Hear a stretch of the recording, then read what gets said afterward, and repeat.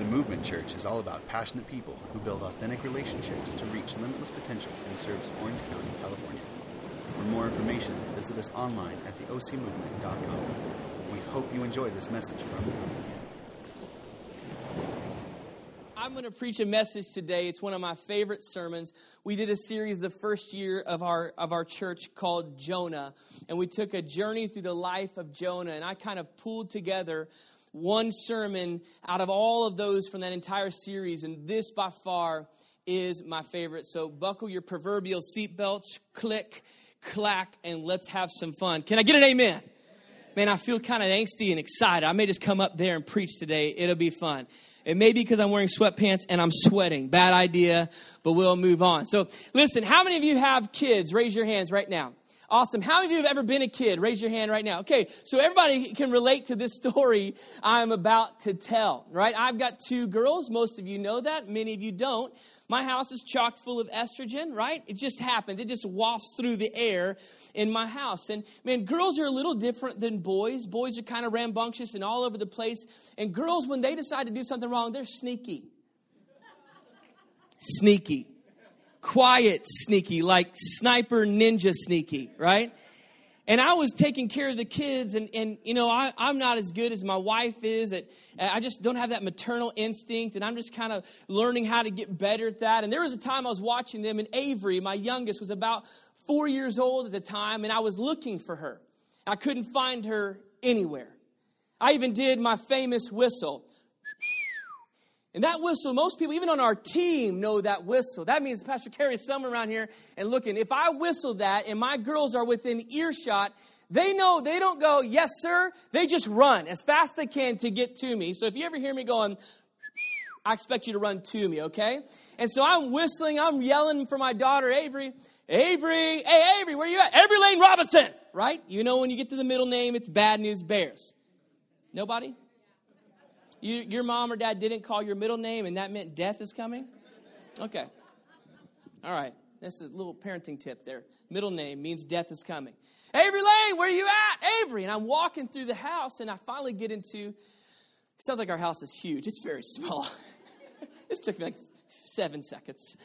I get into the master bedroom, and I'm looking around, and I notice that the curtains that are drawn back on either side of the window, one side of the curtains was just a little lumpier than the other side of the curtains. So I know now where my daughter is. And I walk over to the lumpy side of the curtains, and I pull the curtains back, and Avery looks up at me. Her mouth is closed, full of food. An empty chocolate chip bag in her hand.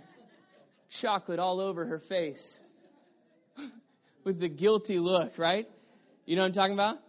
Chocolate all over Hand's face. I'm looking at her, I go, did you eat those chocolate chips? She goes, mm-mm.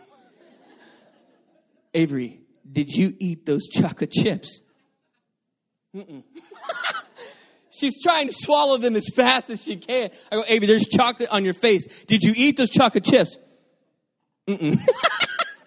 Like 4 or 5 times this went on. And finally, she swallowed the chocolate chips. And Avery, did you eat those chocolate chips? And she said, yes. I said, why didn't you ask me if you could have the chocolate chips?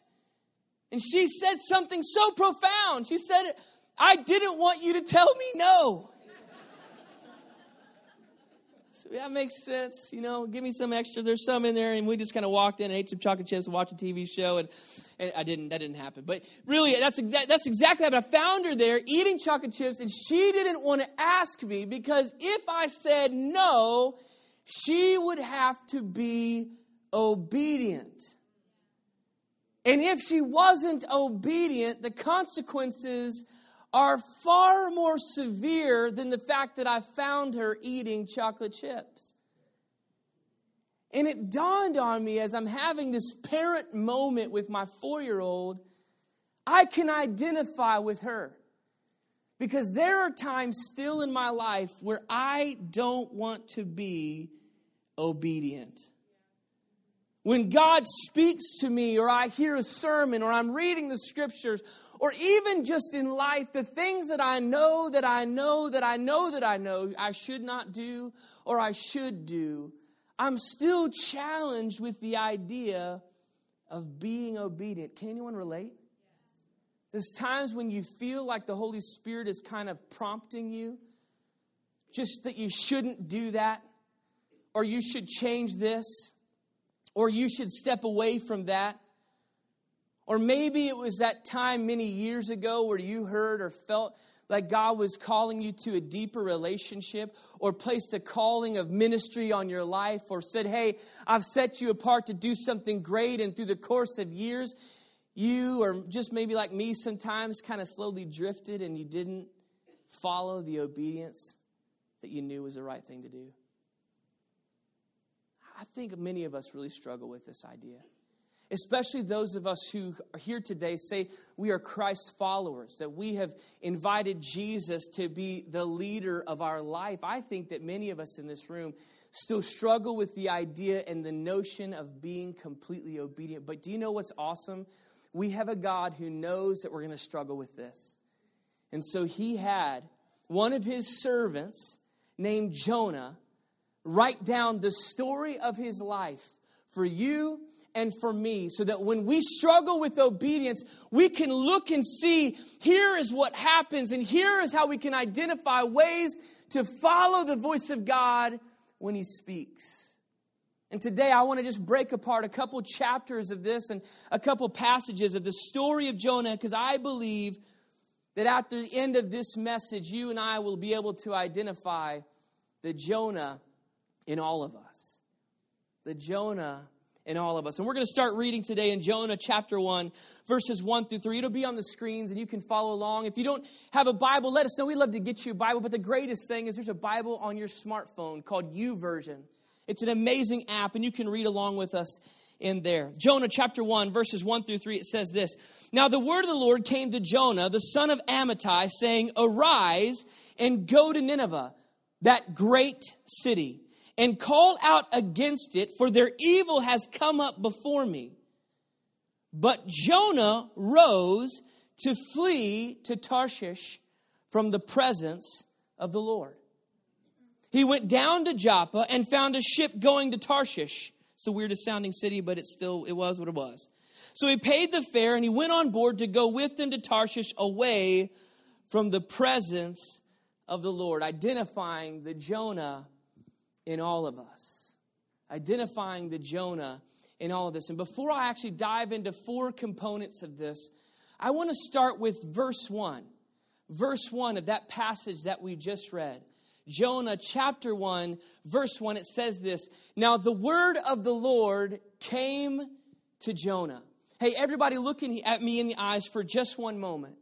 Look at me right here, just for just a minute. Listen, I want you to know this, that God wants to speak to you today, right where you're at, in the midst of whatever situation that you're going through, in the midst of any circumstance, regardless of how your faith in him has been prior to this moment, regardless of the actions or decisions that you made prior to this moment, look at me in the eyes, God wants to speak to you today. In fact, that's his desire on a regular basis, to speak to you and to me. And think about that. We could literally pause and not preach another sermon or say another thing. The creator of the heavens and the earth. The one who said, let there be light. And there was light. The one who scooped up some dirt and formed it and fashioned it and went and breathed life into humanity and created man. That same God wants to speak to you today. And it's not like you might see portrayed in the movies where the clouds part and trumpets come out. He just wants to speak to you in the essence of who you are right now. Look at me, and the question is this for you and for me today. When he speaks, what will our response be? Will we be obedient to him? What will we do with what he shares with you and me? What will we do when he speaks? The Jonah in all of us. The Jonah in all of us. 4 things that I believe might illuminate the Jonah in all of us. Number 1 is that God will often ask you to do things that you do not want to do. Hey, look at me in the eyes for just a moment.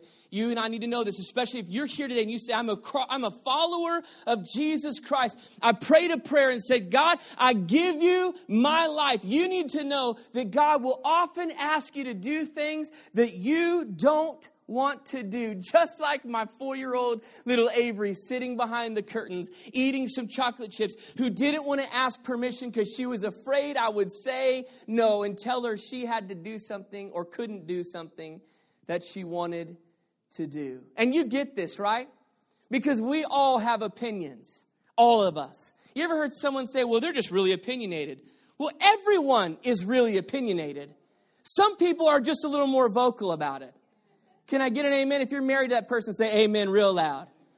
I didn't hear you, Megan. I thought you was for sure. Oh, you're so sweet. So much affirmation today. We have opinions about everything, especially the important ones, like Tapatio versus Sriracha, right? And it's Sriracha all the way. Can I get an amen for Sriracha? Oh, man, you guys are all going to heaven. The rest of you are praying for you right now. The biggest debate in my house is which way the toilet paper flap should go. Should it go behind or on top and over? And listen, it definitely matters because Jesus is watching. It always goes on top and over. Can I get an amen for the on top and... Oh, yeah, that's right. See, my wife's like, it doesn't really matter. And I'm like, yes, it does. Pull and tear, babe. Pull and tear. If it's on the bottom, it just keeps rolling. This is problematic. Then you're trying to get it back on the roll, and that's just nasty. Nobody wants to come back to that. Like a recycled toilet paper roll. Come on, people. These things matter. In Jesus' name, hallelujah.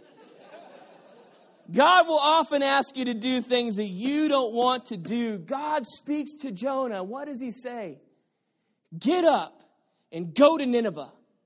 Go to that city and you tell them, right? It's in verse 1, chapter 1, verse 2. Arise, go to Nineveh, that great city, and call out against it, for their evil has come up before me. You know, here's the challenge with Nineveh.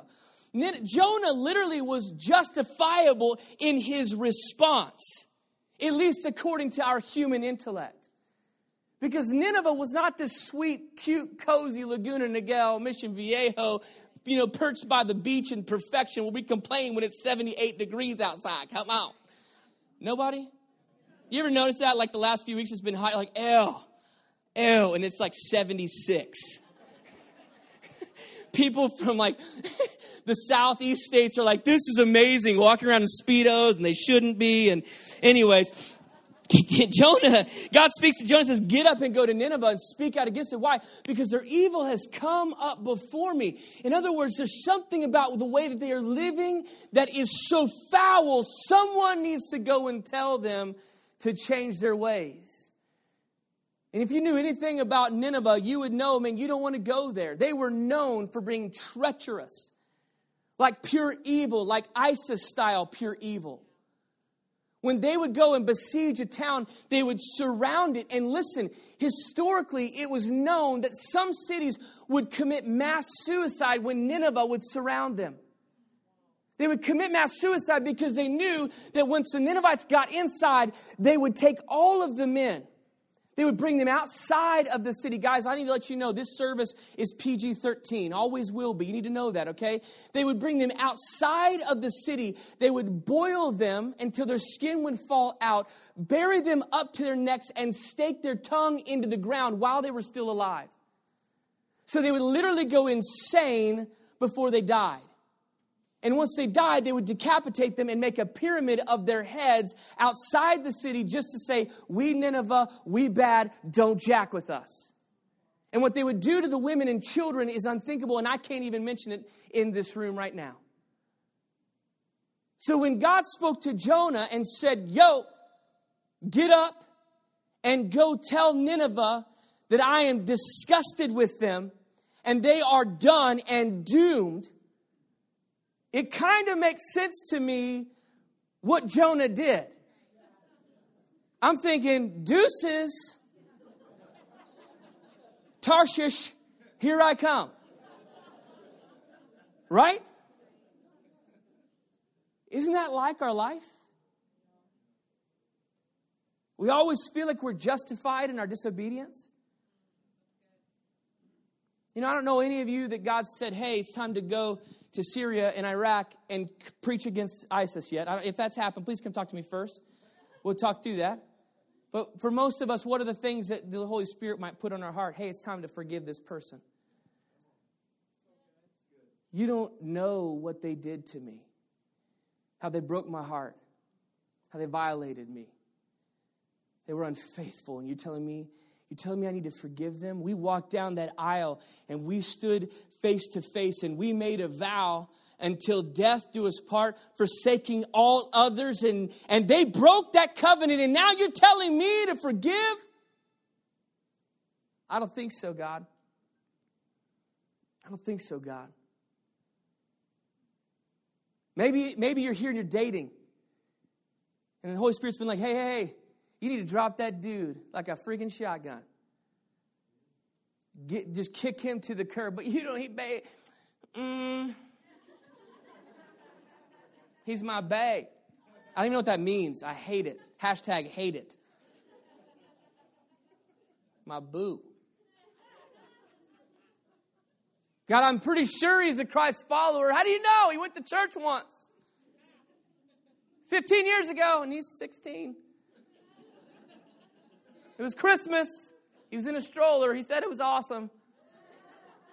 Your mom and your dad have been like, what are you doing? Listen, there might be some of you who are hearing what I'm saying. Well, he's not talking about me because he's talking about dropping that dude. And you're dating a chick. So he could be talking to me. You feel what I'm saying right now? Why is it so hard for us? Because we can justify in our own mind. We're great at bending the narrative to support our own opinion. Maybe, hold on, let's get real quiet for a minute. Maybe it's in the area of tithing. Air always leaves the room. I love the commandment about don't commit adultery, don't kill, honor your father and mother. But when you start talking about tithing, I'm out. I'm out. Can we do 0.5%, 2%? That's cool, right? I mean, don't talk to me about it. You just talk to God. And some people, we just teetering on this line of what should I do? And God just saying, man, hey, why don't you just be obedient? You know, the other one that I think we struggle with is just maybe later, God. Not right now. It's too crazy. It's too busy. It's too silly, man. It doesn't make logical sense in this moment. So maybe later I'll pursue that. You put this in front of me. You asked me to step up and do or to stop, to change this addiction, to get rid of that. And maybe later, God, that's when it'll be the time for me to do that. But listen, delayed obedience is still disobedience. Right? We do that to our kids. Johnny, get over here. 1, 2, if I get to 3, so help me. And I'm thinking, nothing's going to happen. 3, don't make me say 4. 4, don't make me say 5. There's somebody in our neighborhood that counts like 17. What are you teaching your kids? Nothing is going to happen. Or they would come at 1. Y'all are angry at me now. If you have to count, they don't understand obedience. Why are you so angry at me? I'm not saying you've raised a demon. I'm just suggesting if you have to count, they may not understand obedience because when you say come here, they're not being obedient. Why am I talking like this?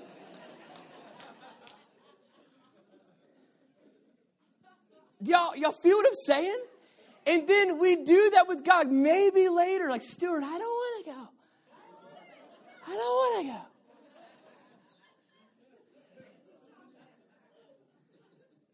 It's still disobedience. It's still disobedience. Are y'all with me? I just said with. Are you with me?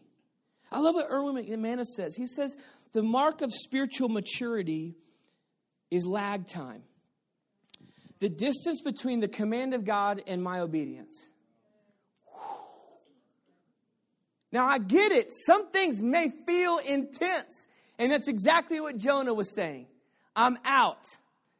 You need to know that when God speaks, sometimes He's going to ask you to do things that you don't want to do. Number 2, you will always, always, always be able to find a boat sailing in the wrong direction. Every time you'll be able to find a boat sailing in the wrong direction. Why? Because the enemy, the devil, does not want us to accomplish the things that God has for us. So there will always be a number of distractions going the opposite direction to keep us from accomplishing all that God has for us. That's not even in my notes. That was powerful. Jonah chapter 1 verse 3. Listen to this. But Jonah rose to flee to Tarshish from the presence of the Lord. He went down to Joppa and he found a ship going to Tarshish. So he paid the fare and went on board to go with them to Tarshish to flee what? From the presence of the Lord. And this place wasn't like a city just around the bend. We're talking, this was 2,500 miles away. It might take half a year to get there at times in the way that they would have to sail and maneuver to Tarshish. We're talking, this thing was a long ways away. And some of us can relate. God spoke, but we haven't been obedient. And for some of us, we've been running in the opposite direction in a full-on sprint. But for some of us, it's not a full-on sprint in the opposite direction. It's just simply a tiny drift. When I first moved here, I thought, I'm in Orange County. I need to know how to surf. That's biblical, right? Can I get an amen? So I went to Costco because they sell everything from steaks to fly swatters to mixers and clothing. That's horrible. And also surfboards. So me and a friend, Jeremy, decided, let's get some Costco boards and let's go surfing. At the worst place you could go, longboard surfing with a Costco foamy. And a tsunami came at that moment. It was awesome. We point braked it. It was so rad. And we were out there just kind of sitting. It was flat as could be. And we're just hanging out, talking, and don't know what we're doing. I think our wetsuits were on backwards. Who cares? And after about 30 minutes of sitting out in the water, we looked back at shore, and we realized we were about 350, 400 yards away. We had been caught in a rip current and started getting sucked out to sea. So we panicked, like legitimate little girl panic, screaming, and we're paddling as fast as we can. Well, we don't know that when there's a rip current, you can't go straight at the beach. You've got to go parallel and kind of work your way back. So we're like, and we're like freaking out, paddling, trying to get back as fast as we can. And this kid on the shore yells, "Hey, you idiots! Paddle this way!" So we did, and it started working. We roll in, like army crawl up the beach, and like prayed and did like a genuflex and like stuck a flag in the ground, like, "Thank you, Jesus." It was awesome. And I think that so many of us are like that in life. We're not paying attention, and more importantly, we're not being obedient. And instead of actually heading towards what God has for us, we're slowly drifting away. The problem is the moment we realize it, the journey back to the shore is so much more difficult than if we've been paying attention and, more importantly, been obedient in the first place. You might be here today saying, man, there was a time when I would read and everything that I would read in the Word, it would just made so much sense, and it was alive, and it was like just so spectacular, and I could hear God speaking to me, but it's just been so long. When perhaps you found a ship sailing in the opposite direction, it's time to come back to Him. You'll always find that boat sailing in the opposite direction. Number 3, when you're on the run, God may send a storm to grab your attention. This doesn't mean that everything that's bad that happens in life is from God, but you need to know that when you are running from God's purpose, trajectory, plan for your life, He may send a storm to grab your attention. I love what we read in Jonah chapter 1, verse 4. But the Lord hurled a great wind upon the sea, and there was a mighty tempest on the sea, so that the ship threatened to break up. So here's Jonah running from the presence of the Lord, fleeing to Tarshish. And the Bible says that God sent a great storm to begin to threaten the integrity of the ship. It was so bad, the sailors who have been doing this their entire life were freaked out about what was happening. They didn't understand the nature of the storm. They knew that it was something different because they began to panic and pray and figure out what is it that is going on. Verses 8 through 10 says this, "Then they, the sailors, said to Jonah, 'Tell us whose account this evil has come upon us.'" What is your occupation, Jonah? Because the storm that we're in is not a natural, normal storm. This is something bigger than that right now. What is your occupation? Where do you come from? What is your country? And what people are you?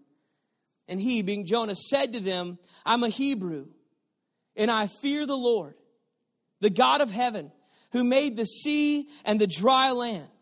Then the men were exceedingly afraid and said to him, "What is it that you have done? What are you doing that's caused this storm to come?" For the men knew that he was fleeing from the presence of the Lord because he had told them so. Now think about that line. It says, Jonah said to them, "I am a Hebrew and I fear the Lord." And I think if I could talk to Jonah, I would ask him in that moment and say, "Really, Jonah? Do you really fear the Lord?" The scripture says in Proverbs that to fear the Lord means to hate evil. And I can't be disobedient to God and hate evil at the same time. Do you really fear the Lord? Or is this just a name tag, a title that you've given yourself because you happen to be a Hebrew? And I feel like for so many of us, we have decided to live in a culture of Christianity, but we don't really know what it's like to live as a son or daughter of the Most High King. That we like the title, we like to punch in and punch out on a Sunday morning and feel good, laugh at the good-looking white pastor, drink some free coffee, and head back into my normal, surreal life.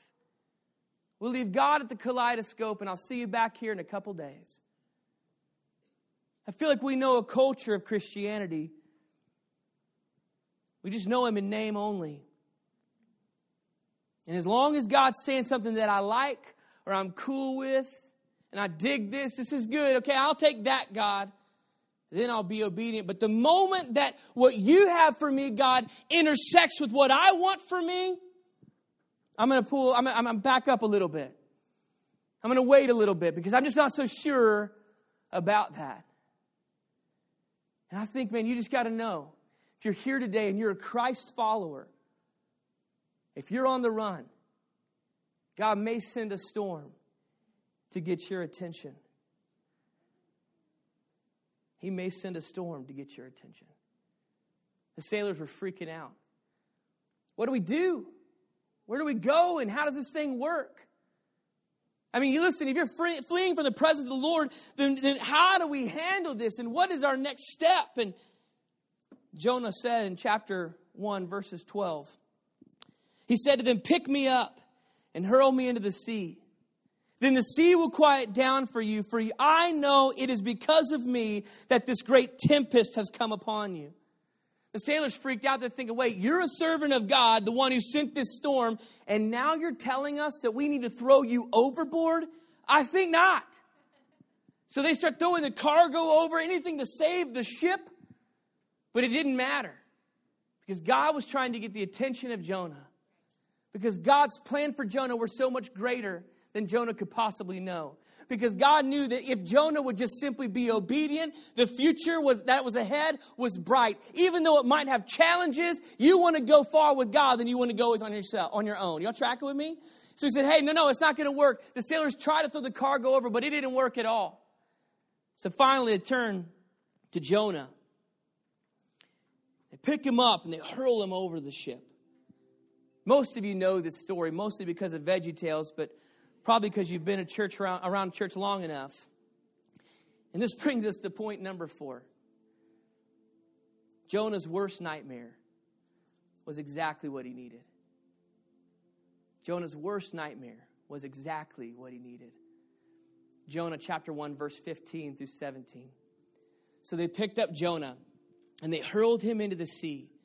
and the sea ceased from its raging. Then the men feared the Lord exceedingly, and they offered a sacrifice to the Lord, and they made vows. And the Lord appointed a great fish to swallow up Jonah. And Jonah was in the belly of the fish for 3 days and 3 nights. Now, guys, this is not like Pinocchio, where they're sitting and having a campfire and, look at me, I'm a real boy. And there's a fish bowl and a cat. And that's not what this was like. It doesn't even say a whale. It says a great fish. So we're talking about Jonah for 3 days is in the midst of complete darkness, surrounded by the entrails of a fish, with stomach acid eating at his body and his skin. So we're not talking about something that's cute and funny that we laugh about. We're talking about this is a nightmare. This is the worst place you could possibly want to be. But it was exactly what Jonah needed. It was exactly what Jonah needed. Some of you right now may be facing your worst nightmare. You may be facing the greatest financial crisis that you've ever experienced in your life. And you're wondering, how am I going to pay my next bill? How am I going to buy the groceries that I need to buy to feed my family? Are we going to be able to stay in this home for another month, or is this it? We're so far behind. I got to hide where I park my car because I'm afraid they're going to come and pick it up. You may be facing your greatest financial crisis ever. But it may be the exact thing that you need for God to get your attention. You might be in the midst of a relationship that is hemorrhaging, like internal bleeding, and you don't know how to make it stop. And you remember what it felt like in the beginning, or maybe when you look back to the beginning, you think, man, I just kind of accidentally got into this relationship, and now here I am. I've got a family. I don't know what to do. I don't know how to fix this thing. I don't know where to go. You might be facing your greatest nightmare. Or maybe for some of us, it's the unknown that is before us. I just don't know what's around the bend, what's next for me. And it's so overwhelming that I'm crippled with fear. But I want you to know right now, in the midst of your greatest nightmare, God wants to show up and do something miraculous. In the midst of your greatest nightmare, God's saying, hey, wait, do I have your attention? Because I'm not finished with you yet. I'm not done writing your story yet. I'm not done with what I have planned for you yet. You may feel down, but you're not out. We're not over yet. The fat lady has not sung. I still have plans for you, plans to prosper you and to keep you, plans to give you a future and a hope. You see, what Jonah did in the middle of the belly of this fish is he began to pray. He turned his attention and his focus back on who God is. And he says, God, I'm here in this place. I don't know if you'll be willing to forgive me, but give me another chance. Give me another chance. Many of you have been around long enough to know that Megan and I, my wife and I, were youth pastors for 12 years before we planted this church. And we had the opportunity, the privilege to work with so many amazing teenagers and literally to see so many stories unfold and to see some of the craziest things ever. And there was a kid who came through our youth ministry, and his name was Lance.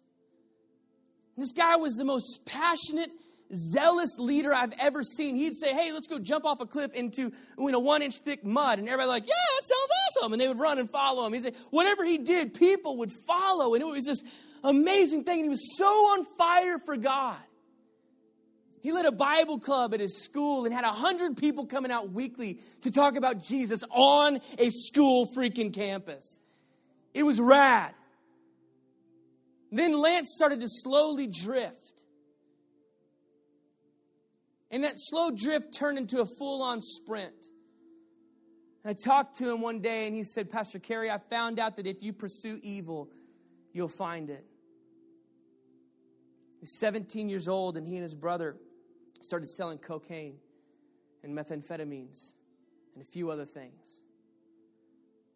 And one day, while his brother was out making a drop, he overdosed in a hotel room. And long story short, the cops end up knocking on the door. They come in the room and find him passed out with tons of drugs and tons of cash. 17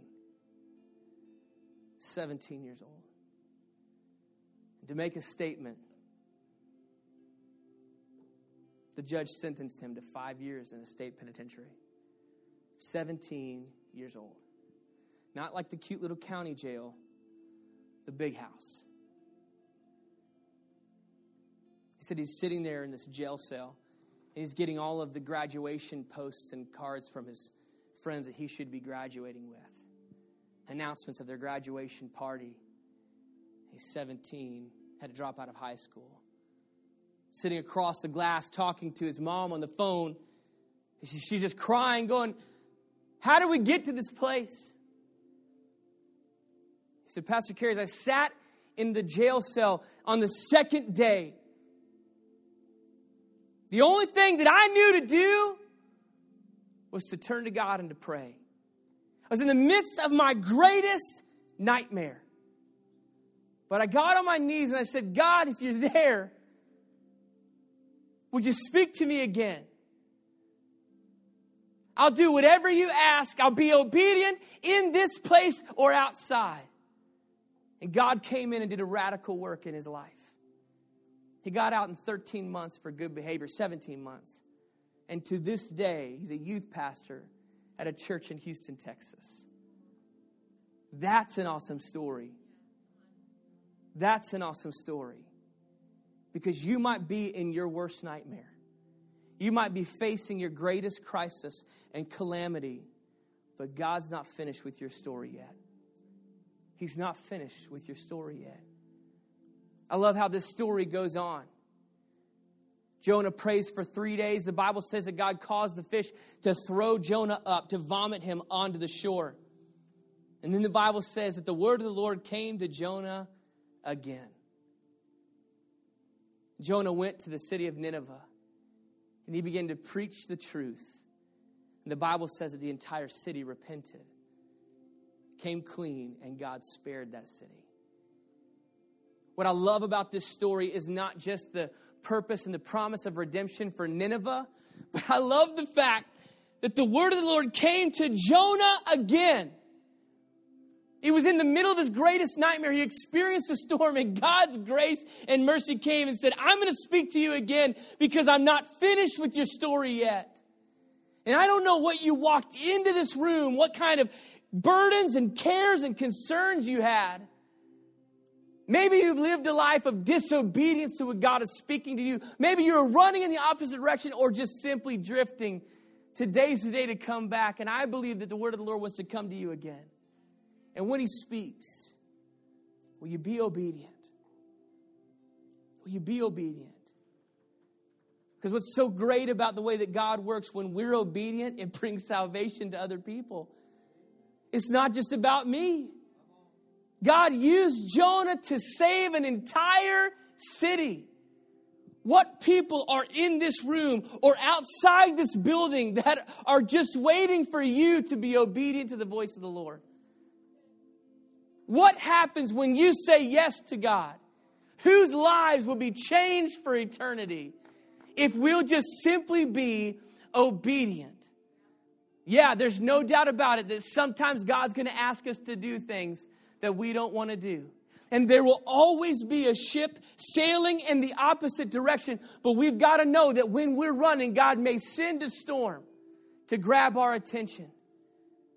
You might be in the midst of your greatest nightmare, but it might be exactly what you need to turn your focus and your attention onto who Jesus is. Because his plans for you are yes and amen. To prosper and to keep you. I love Jeremiah 29:11. Plans for a hope and a future. God is not finished with your story yet. Amen. There may be some of you in this room right now, and you say, man, I want that desperately. But I haven't even started in the first place with a relationship with Christ. I haven't said yes to Him, and I feel a separation, a gap, and I just don't know if He'd even want me the way that I am with the burdens of the problems that I have, my past.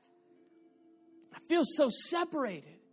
I try, or I'll pray, or I'll come to church, and it just doesn't seem to work. You know what? The Bible talks about that gap. It calls it a sin gap. That sin is in my life and in your life, and there's a consequence for sin. And it's pretty big. It's death and an eternity in hell. But the Bible boasts of a radical solution through Jesus Christ, who came to this earth, lived a sinless life, and died on the cross, paying the ransom for your sin and mine. Closing that gap so we can hear the voice of God speaking to us and be obedient to what He says. So we can experience peace and hope for the future. And that is a free gift. You don't have to get perfect. You don't have to fix everything. All you have to do is say yes to Jesus. And life doesn't get perfect, but it gets so good. If you're here today and you have never made that declaration of faith to say yes to Jesus, in a moment, I'm going to pray a prayer. You don't even have to get out of your seat. Nobody has to know that it's you. But right here in this moment, you can repeat it after me and speak it with faith. And I believe that God will do something radical in your life. And you can understand a life, a purpose, and hope, and future. In a moment, when I pray that prayer, if you've never made that declaration, just right where you're seated, in your own heart, just repeat it after me. And let's start something new. And everybody in this room, look at me in the eyes for just a moment. Some of you in this room have been running from God. Look at me in the eyes. Some of you have been drifting intentionally. You've not been obedient to what God's been speaking to you to do, to change, to stop, to start. And today is the day to change that. To be obedient to the voice of God. And when I pray that prayer, I want to challenge you today. I don't care who you are, how long you've been in the church. But if that's you and you've been running, today's the day to come running back to Him. When we pray this prayer just in your own heart, just reconfirm your commitment to who Jesus is. Every head bowed, every eye closed, nobody looking around.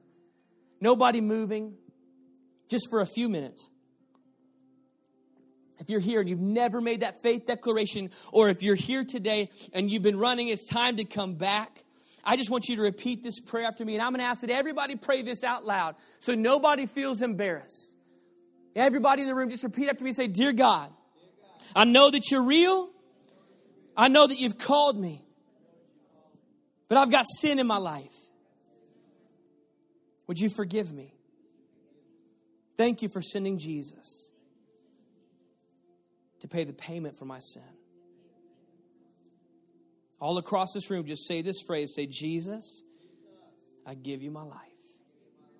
In Jesus' name. Thank you for joining us today. Find out more about us at theocmovement.com, or we'd love to meet you in person this Sunday. Until next time, Orange County.